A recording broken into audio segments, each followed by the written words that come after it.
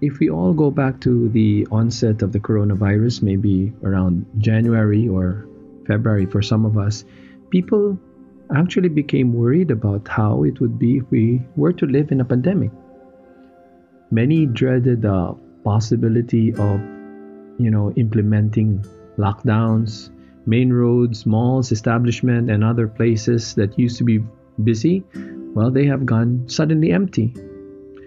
In Hong Kong, because of the recent spike in the local COVID cases, the government is thinking about closing all the restaurants and not allowing large groups of people in public places. Now, this may seem contrary to common expectations. However, the current situation all over the world actually still gives us meaningful realizations. In this seeming disorder, there appears to be an order in all the things that we do and value in life. Try to look back at your life now. This period has allowed us to return to ourselves again.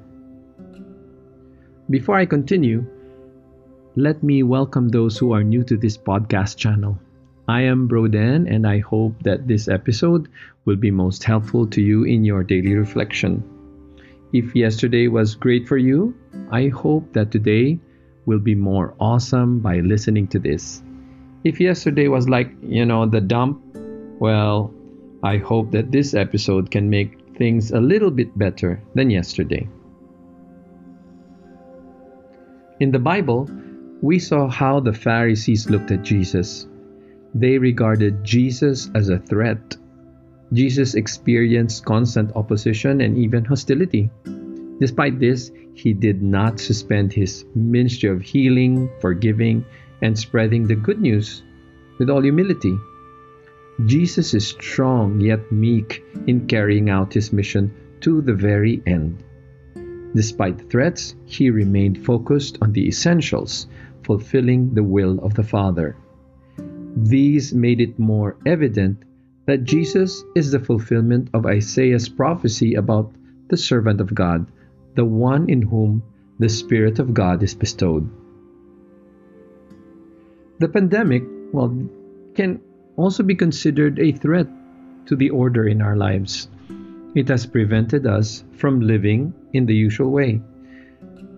Though paralyzing it may seem, the same has also created some order in all essential elements in our lives. We began to look at the crucial aspects of our lives because of this. Our fast-paced lives made us forget to spend quality time with one another. We used to have this quirky modern ailment called FOMO, F-O-M-O, or the fear of missing out. Remember all those photos our friends posted on Instagram last year about the different places they went to, but we could not be part of it, we could not join it? Well, they were in a different resort every weekend.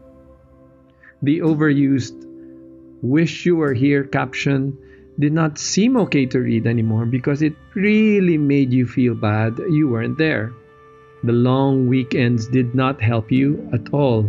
Your friends gobbled up that 1 peso airline ticket promotion when the online selling opened. Perfect long weekend getaways, yet you can't be there because you were committed to doing other work-related stuff. Long weekends that got away from you. This brought about additional damage to your then sagging spirit. Boy, I am sure that you felt that emotional attack called Instagram envy. Well, today is very much different. There is no feeling of missing out on what our friends are doing because most of them are at home. Home and family have become the focus in these past months. It may not have been easy for some to deal with family now.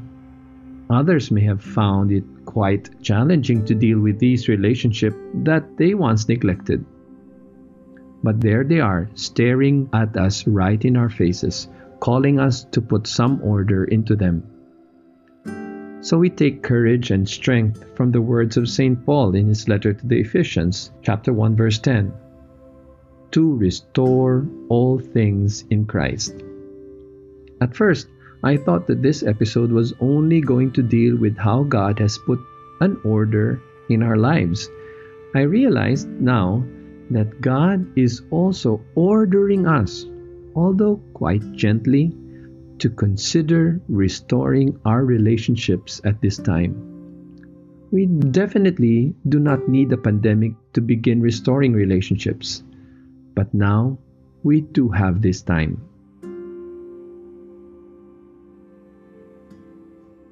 So maybe we can pray together. Join me as I lead you in prayer.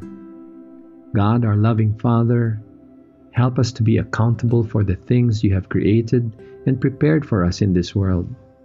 You are the sole reason why we live in a world that was beautifully designed. At times when we abuse your creation, remind us of our sense of stewardship for the common good. Your unselfishness was a great model of how we must show love to others. Push us to put things in order just as Jesus put things in order. We pray that we continue to learn how to become more accepting of others regardless of their state. By restoring order in all things, we continue to place our hope for the betterment of all. May you remind us always that we all share in this beautiful place, and may we cherish the presence of each one. We make this prayer in your most holy name. Amen.